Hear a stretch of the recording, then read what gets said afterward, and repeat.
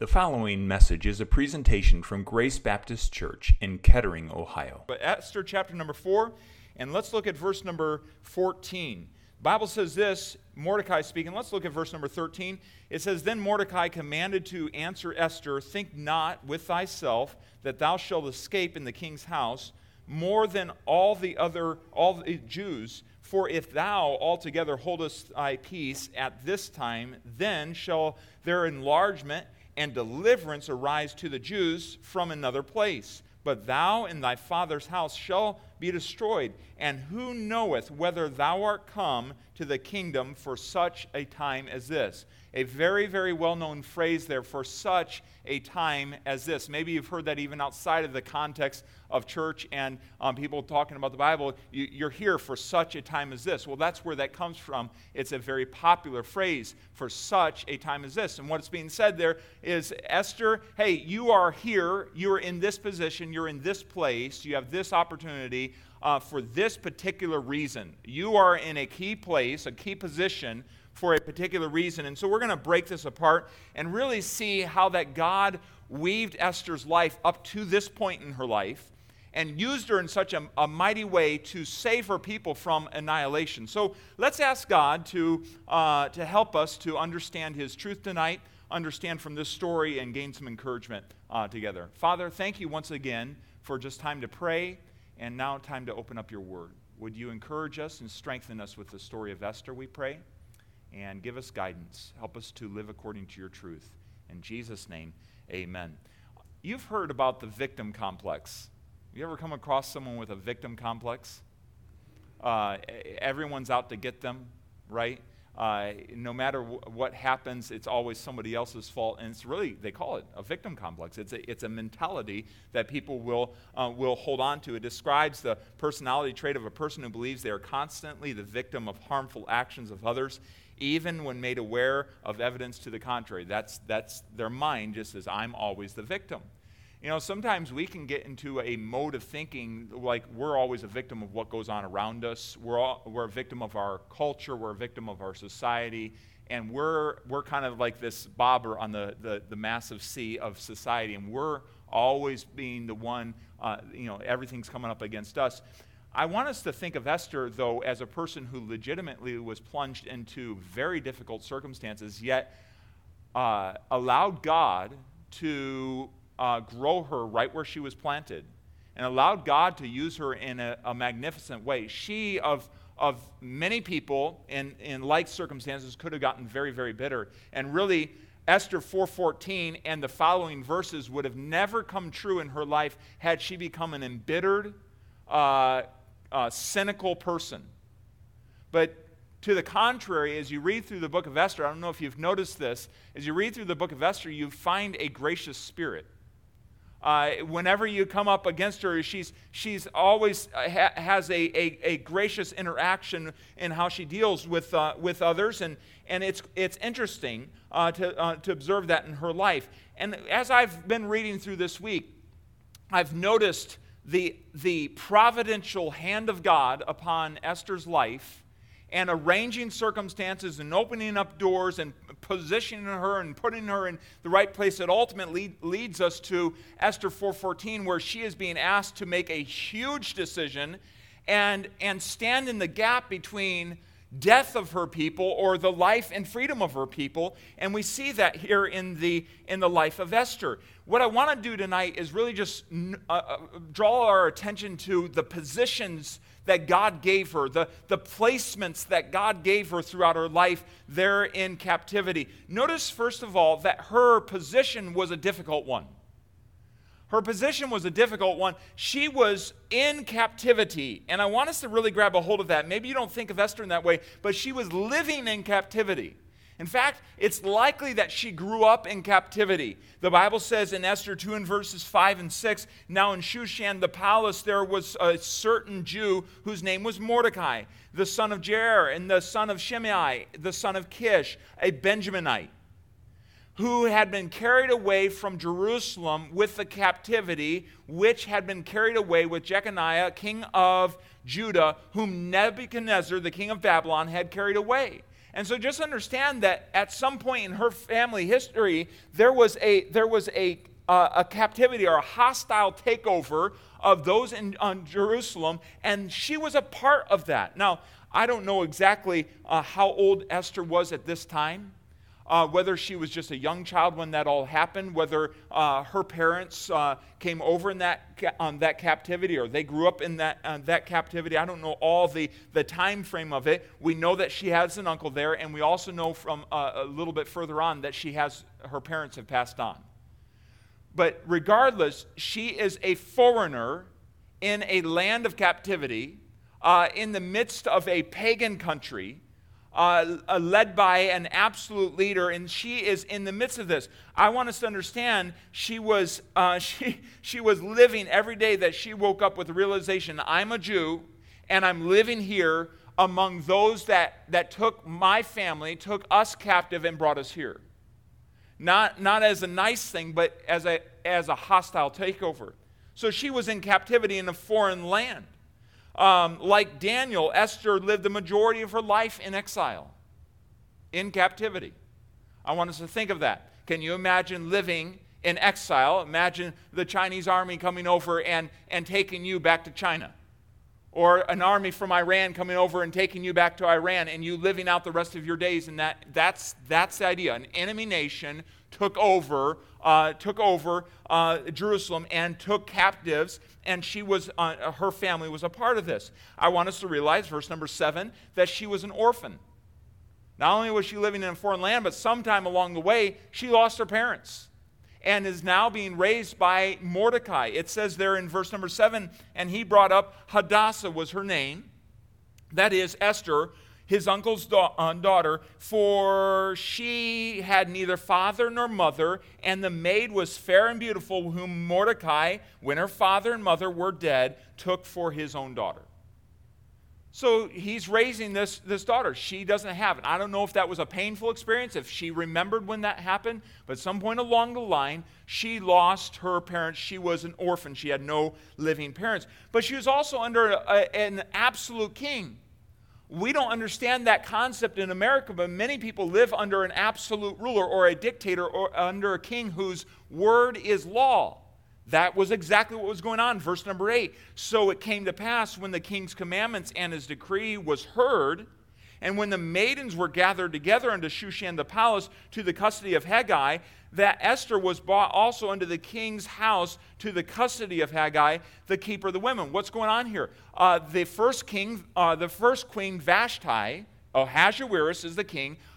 His queen Vashti resisted his order to come to one of his drunken balls, his parties, and show off to all those that had gathered. And so King Ahasuerus says to go with you, and gets rid of his queen Esther. And one of his counselors comes along and says, hey, why don't you have all the virgins in the land come together, and why don't you select a new queen from the selection of women that will gather together, notice, by force.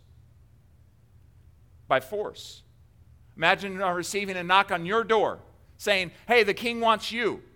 Maybe Esther had grand dreams of getting married someday to someone she really loved, but the king knocked on her door. The king's emissaries knocked on her door and said, hey, you're coming to the palace. This is the king's order. She lived under an absolute king. The idea that Esther's life was just super easy and without problems, sometimes we can glorify those that lived in the Bible times, but she had it rough.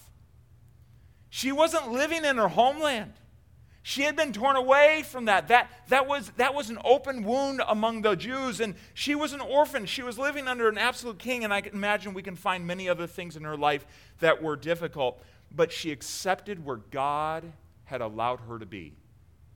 And this is key. No matter where God places us, no matter the circumstances that God puts us under, we must accept those as from the hand of God, and allow God to continue to work in our lives and keep a gracious heart in the midst of all these things. She accepted where God had positioned her and what he allowed to happen in her life. And the fact is, Esther wasn't the only person that was placed in the midst of a foreign land.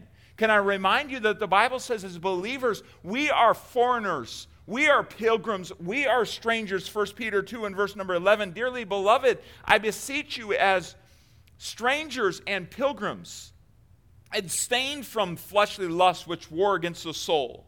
Having your conversation, your lifestyle, honest among the Gentiles referring there to those that don't know God.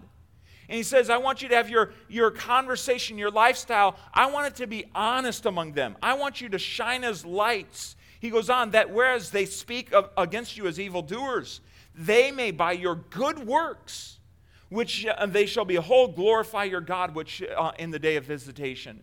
And so Peter is saying, listen, you live in a world that is against God. You're a stranger. You're a pilgrim. You're a foreigner. We look for a city whose builder and maker is God. We don't belong here. This world is not my home. And how much should we, just like in Esther, accept where God has placed us and live as strangers and pilgrims, not get attached to this, but grow where he's placed us. Accept this. Sometimes we get pretty fond of the foreign land in which we live.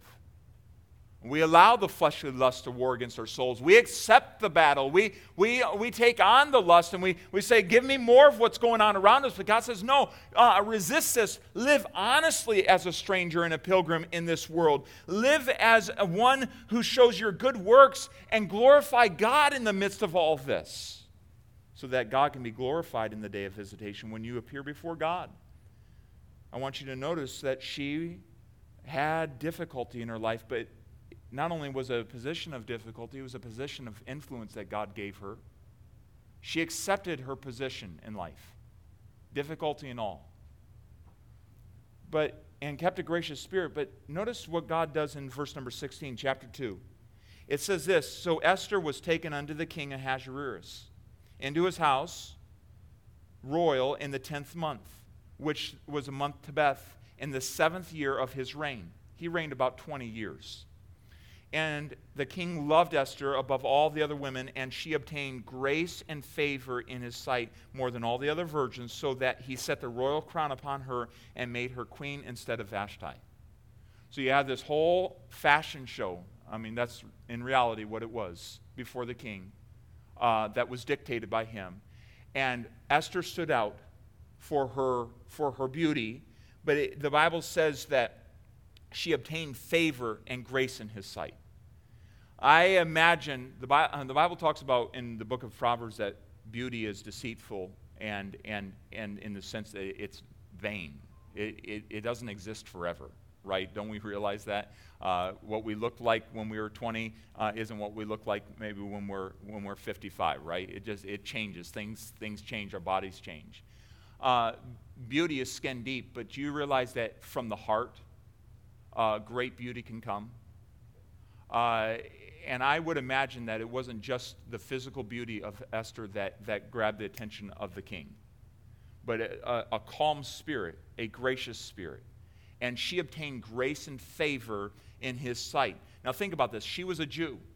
Mordecai had said, don't declare where you came from.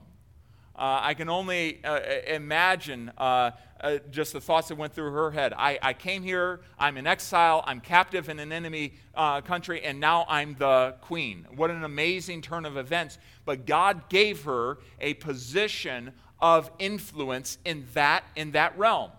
God allowed this to happen. And so as a foreigner, she was placed right into the palace of the king of Ahasuerus. And coming off of Vashti, who is very, very mad against, he now has a queen, this Jewish lady he doesn't know is a Jew. It now has grace and favor in his sight, a position of influence that God gave to Esther. I told you that he reigned for about 20 years. His reign was pretty extensive. His reign covered from India all the way to Ethiopia. We have a map here for you to notice this. That's an extensive reign. Everything you see there in red is what King Ahasuerus had rule over. And that's a wide swath. So this was no small position of influence that Esther had.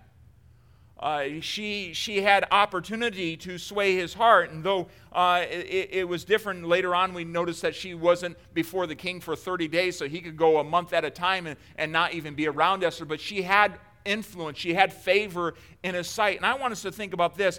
God gave her that influence. God gave her that influence ahead of some very disturbing circumstances that would come up against the Jewish people. But God gave her that influence. And I want you to think about the influence that God has given you.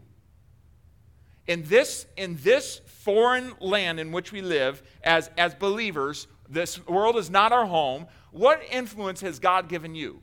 What influence has God given you within your family? What influence has God given you within the workplace? What connections, if you were to take out your phone right now and scroll through, what connections do you have? What influence over people do you have right now in your life that God would have you to use for his purposes?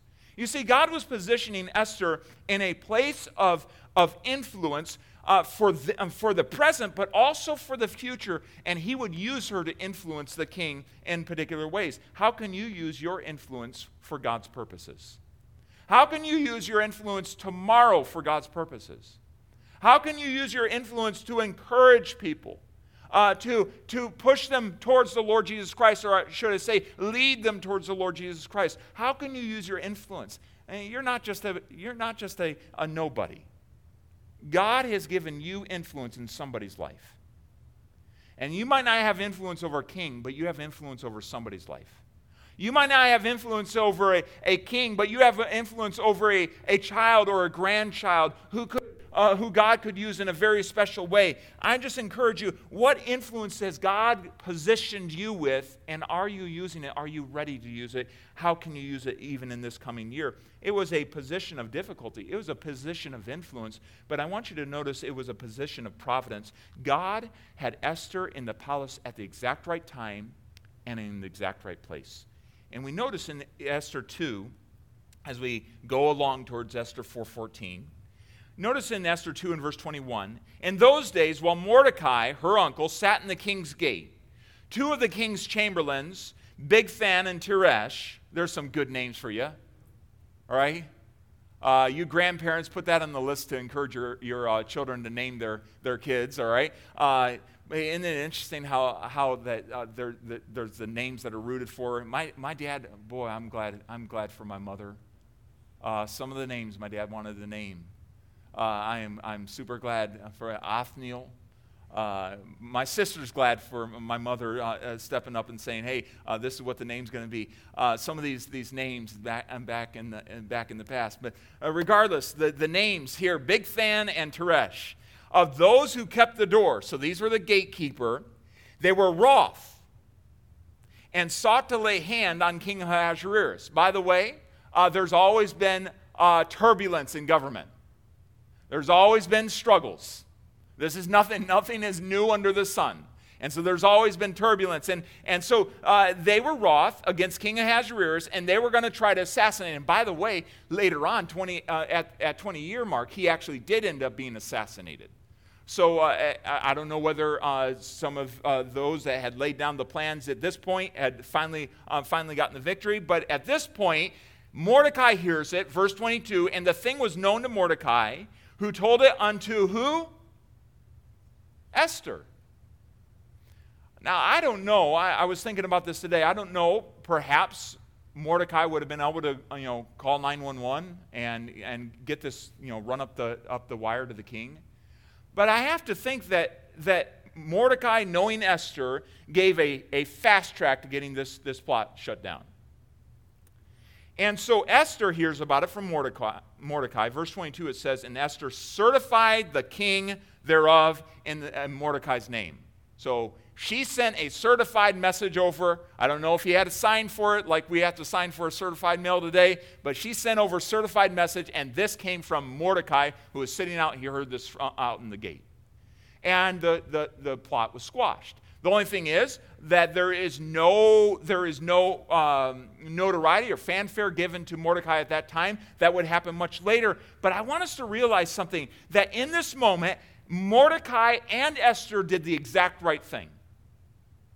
They did the right thing in that moment. They did the God-honoring thing in that moment and exposing the plot against this man's life. And I wonder how much favor that they gained during this time in the heart of the king.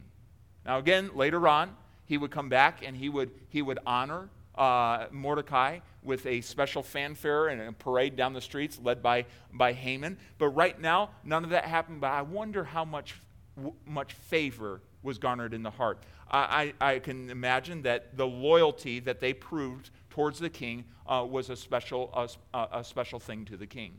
And I want us just to tuck this away and remember this: in whatever situation that God allows you to be in, please Him. Please Him. Now again, remember, these are people, Mordecai and Esther are people in exile. This is an enemy king. This is not their king. They are there because he is ruling over a nation that took them from their homeland. And so they could have gone right along with the plot. You know what? I'm not going to deal with it. I can just imagine maybe some of the things that might have even gone through Mordecai's mind. Oh, you know what? No one ever know if I didn't say anything. The plot would just go on. No one would ever know that Mordecai overheard this. But they did the right thing in that situation. And it reminds me that in every situation that God allows me to be in and God allows you to be in, please Him. Please Him. Allow the Holy Spirit to guide you into all truth and guide you into what is right. It was a position of difficulty. It was a position of providence. It was a position, I want you to notice number 4, it was a position between life and death. And I want us to really grab a hold of this. We skip ahead to chapter number 4. Think about, at some point along the line, this man Haman, in the next chapter, chapter number 3, this Haman becomes second in charge. He didn't like the Jews, and in fact, it was Mordecai that really became the burr under his saddle. Because he would go down the streets and expect he really let the power go to his mind. He wanted Mordecai to bow to him, like everyone else did, and everyone else did, but Mordecai would stand and not bow to him. Why? Because he worshiped the one true God. And so he would not bow to this Mordecai. So as he's passing down the street, this would just really get into his crawl. And he decided that he wanted to put Mordecai to death and hang him. And so he plans this all out, and he actually makes the gallows a place to hang Mordecai. And as he is going in to finish this deal with the king was sleepless that night, which is amazing to me. God has power and control over our sleep, does He not? He gives His beloved sleep. But that night He made him restless, and what does the king turn to? The record book, the history books, the book that's supposed to put you back to sleep. Hey, and he's reading along and comes across this story about this plot that was waged against him. And he goes, did we ever do anything for this Mordecai? No. And so about that time, someone comes in the outer door. I was just listening to this. This just astounds me at God's timing. And Haman walks in at that moment to ask if he could go through with this plot to put Mordecai on the gallows, to hang him. So he asks, Ahasuerus asks Haman, hey, what would you do to the man to whom the king would delight to honor? Well, the king doesn't want to honor anybody but me, certainly. He had a big head. And so he begins to just go into this. Like, here's exactly what the king should do to the person he wants to honor. And of course, that's going to be me, right? And so he was making all sorts of assumptions. So he just lays it on thick.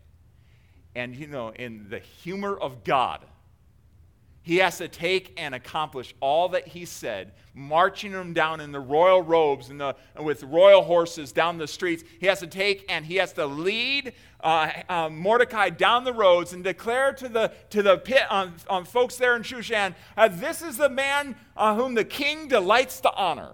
I mean, it's just a mind-blowing thing. But God had positioned Esther and positioned Mordecai in a key place of influence and in providential time, the right place to hear this plot against the king. And what was this all opening up to? Just increasing their influence there before the king. And also sustaining the life of Mordecai, which would have connection to Esther, which would allow for saving the life of the Jews. And so let's continue to think about this position between life and death, because what happens is Haman's not happy. He wants to annihilate the Jewish people. And so he goes after them, and he comes up with a plan to annihilate them on a certain day. And this plan comes up before Mordecai, and certainly as a leader among the Jewish people, he goes to sackcloth and ashes, a token of their mourning, begins weeping in the king's gate. This word comes to Esther. And he goes, how can I not be weeping? How can I not be? Our people are in jeopardy now. They're all going to die. And so he comes to Esther and says, listen, Esther, you got to go before the king, and you got to plead our case. And that's where we pick up in Esther chapter number 4 in verse number 10. Again, Esther spake unto Hattach, and gave him commandment unto Mordecai. All the king's servants and all the people of the king's provinces do know that whatsoever, whether man or woman, shall come unto the king into the inner court, who he is not called, there is one law of his to put him to death, except such to whom the king should hold out the golden scepter that he may live. What's being said here? Esther's saying, hey, there's a law in our land. If I go in without an appointment, I'm going to die. That's the law of the land. And Mordecai is saying, hey, listen, you got to go in and plead our case before the king. And it goes on to say, but I have not been. Esther's saying, I have not been called to come in unto the king these 30 days. And they told Mordecai Esther's word. Then Mordecai commanded to answer Esther, think not with thyself that thou shalt escape in the king's house. Esther, just because you're the queen and you're a Jew, don't think you're going to escape the fury of Haman and the happenings of this. Don't think that you're going to be able to hide out there in the palace more than all the other Jews. Verse 14, for if thou altogether holdest thy peace at this time, then the enlargement, deliverance arise to the Jews from another place. God's going to raise up someone to do it. Don't think that you holding your peace is going to enable you to skip out on this one. But thou and thy father's house shall be destroyed, and who knoweth whether thou art come to the kingdom for such a time as this? And that question, I see in Esther's life, God just positioning her providentially in the right place at the right time, and giving her different opportunities to do what it was right in the eyes of God to bring her to this point. Now, let's think about it for a moment. No other person in the kingdom had this position. No other one. Think about her position. She was queen. She had influence over the king. She had grace and favor in his sight. Vashti didn't have the Jewish people in her heart. She did. She had concern for her people. And as this plot came up against the Jewish people, the plot by Haman to wipe them all out, and he had lied about them. He had said some pretty grievous things about them, all because he was mad because Mordecai wasn't bowing down to him. His pride was hurt. And so Haman wanted them all to be annihilated throughout the kingdom. And so now she has this special position, influence with the king, concern for her people. And I just want to say this, she had this position between the life and the death of her people. The life and the death of her people. Now think about that in relation to your life. Do you realize that like Esther, you and I have the position as believers between eternal death and eternal life of people?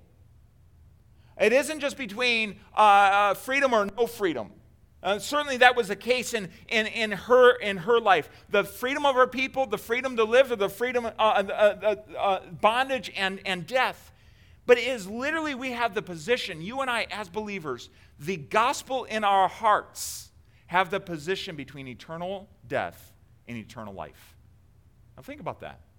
Think about that for the folks that you are around on a day-to-day basis. You have position in their life between eternal death and eternal life.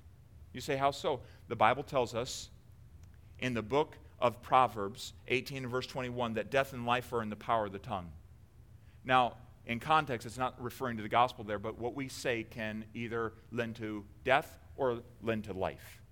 But I will say this, what God has placed in our possession, 2 Corinthians 5 and 19, says to wit that God was in Christ reconciling the world unto himself, not imputing, not accounting their trespasses unto them, and hath committed unto us, what? The word of reconciliation. The word of reconciliation. You know what God has given to you and I? the ability to speak words that would make the difference between eternal death in a person's life, eternal death in a place called hell, or eternal life in a place called heaven. What a position that you and I have. And you know that God has not made a mistake in where He's placed you. He has given you just as crucial. Well, it's a big deal that she was standing between whether her whole people group was going to be annihilated. Yeah, it is. But you and I right now stand in that same position for our fellow brothers and sisters, fellow men and women of mankind. Those that we bump shoulders with all the time. Oh, we have a position. But I want us to notice she now has this big duty. Is she going to go before the king? Is she going to speak up for her people? Is she going to say the right word? Is she going to be bold? And I want us to notice in verse number 15 as we conclude this, it was a position of total dependence on God. It was a position of total dependence on God. She was going to have to sacrifice self in order to stand up for her people. In order to say the right thing, it was going to require personal sacrifice. So she calls a fast. She calls a fast. She sends back to Mordecai, I want you to gather all the Jews in Shushan, and I want you to fast for me. And I'm going to call all of my maidens together, and we're going to fast. We're going to pray. We're going to seek God. We're going to talk to God about this before I do this. And notice what she says. She goes, in verse number 17, it says, and so will I go in unto the king, which is not according to the law. After we fasted for these 3 days, I'm going to go into the king, and if I perish, I perish. Notice the self-resign there. If I perish, I perish. If I die, well then so be it. I knew I did the right thing for my people. And so Mordecai went his way and did according to all that Esther commanded him. She went in, and the story goes on, and we don't have time to get into the rest of the story. That's why we need to read it the rest of this week, okay? And so let's do that. But understand that she goes into the king, and she ultimately brings about the rescue of her nation. God uses her, and Haman actually gets hung on the gallows that he built, which is an amazing part of the story as well. But the fact is, she was totally dependent on God and allowed God to use her in this very difficult place to have influence over the king.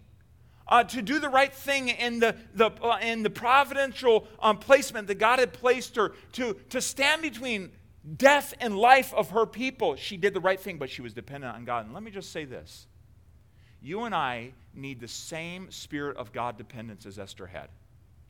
The same spirit of, Lord, I'm willing to sacrifice my reputation. I'm willing to sacrifice my life. I'm willing to sacrifice my ambition so that others can hear your name and so they'll not spend an eternal death in hell.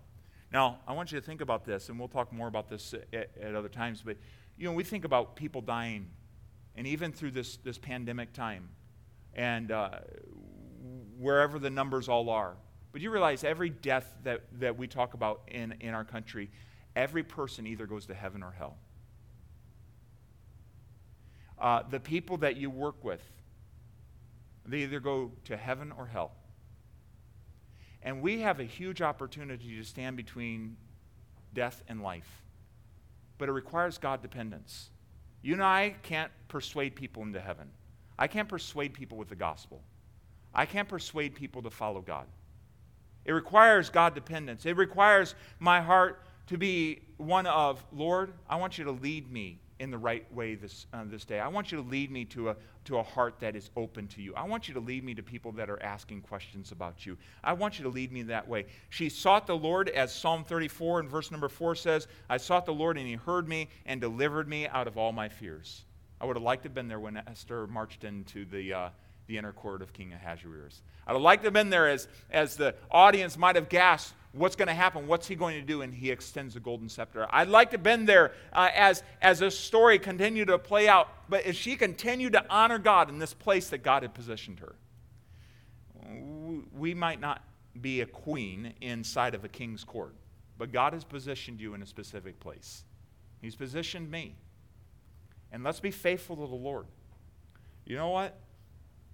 My heart's heavy. Your heart's heavy. No matter where you are in the midst of all these things, and this isn't a political thing. This is just a matter. It's a heavy thing to be living in these days. We're seeing things I've never seen before and you've never seen before, right? But you know what? We've got to keep our eyes on God. Esther was living in very difficult times. She had never gone through having a knock on the door and being ushered to the king's palace. She could have become the crabbiest person in the world. Yet she kept a spirit of grace, and she kept on, just like Joseph, just kept on allowing God to be with her and doing the right thing. And God just kept advancing her and using her. Don't you want to be like that? Don't you want to be that person that no matter what's going on around us, we don't become cantankerous and all messed up with the rest of the world. We just keep a spirit of joy and a positive spirit in the Lord. And not power of positive thinking in so much as a positive spirit in the Lord, a hopeful spirit in the Lord. And so can I just encourage you, make sure, let's finish out this year, this week. Who knows what's going to happen tomorrow? Who knows what's going to happen in your life tomorrow? Who knows where God's going to position you tomorrow? But let's be like an Esther that takes those moments and does the right thing in those moments and seeks the Lord, is God dependent, and allows him to continue to work through her. You were not placed on earth during the Dark Ages. You were not placed on earth during the time of Christ. You were not placed on earth during the time of Ahasuerus. You are placed on earth right now. And I believe God wants us to take a story like Esther, and he wants us to say, you know what, Lord, I want to be an Esther in my day. I want to live for you wherever you place me.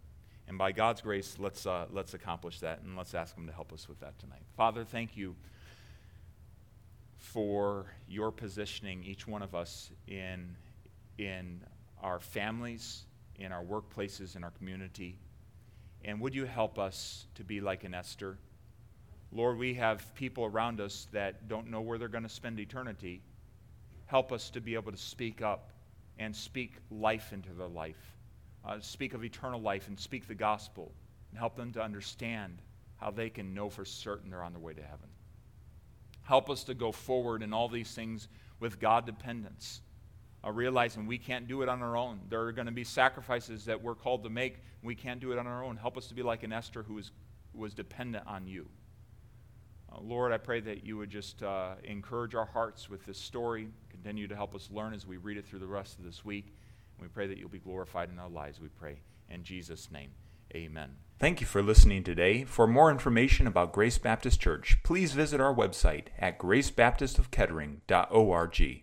And remember, you are always welcome at Grace Baptist Church.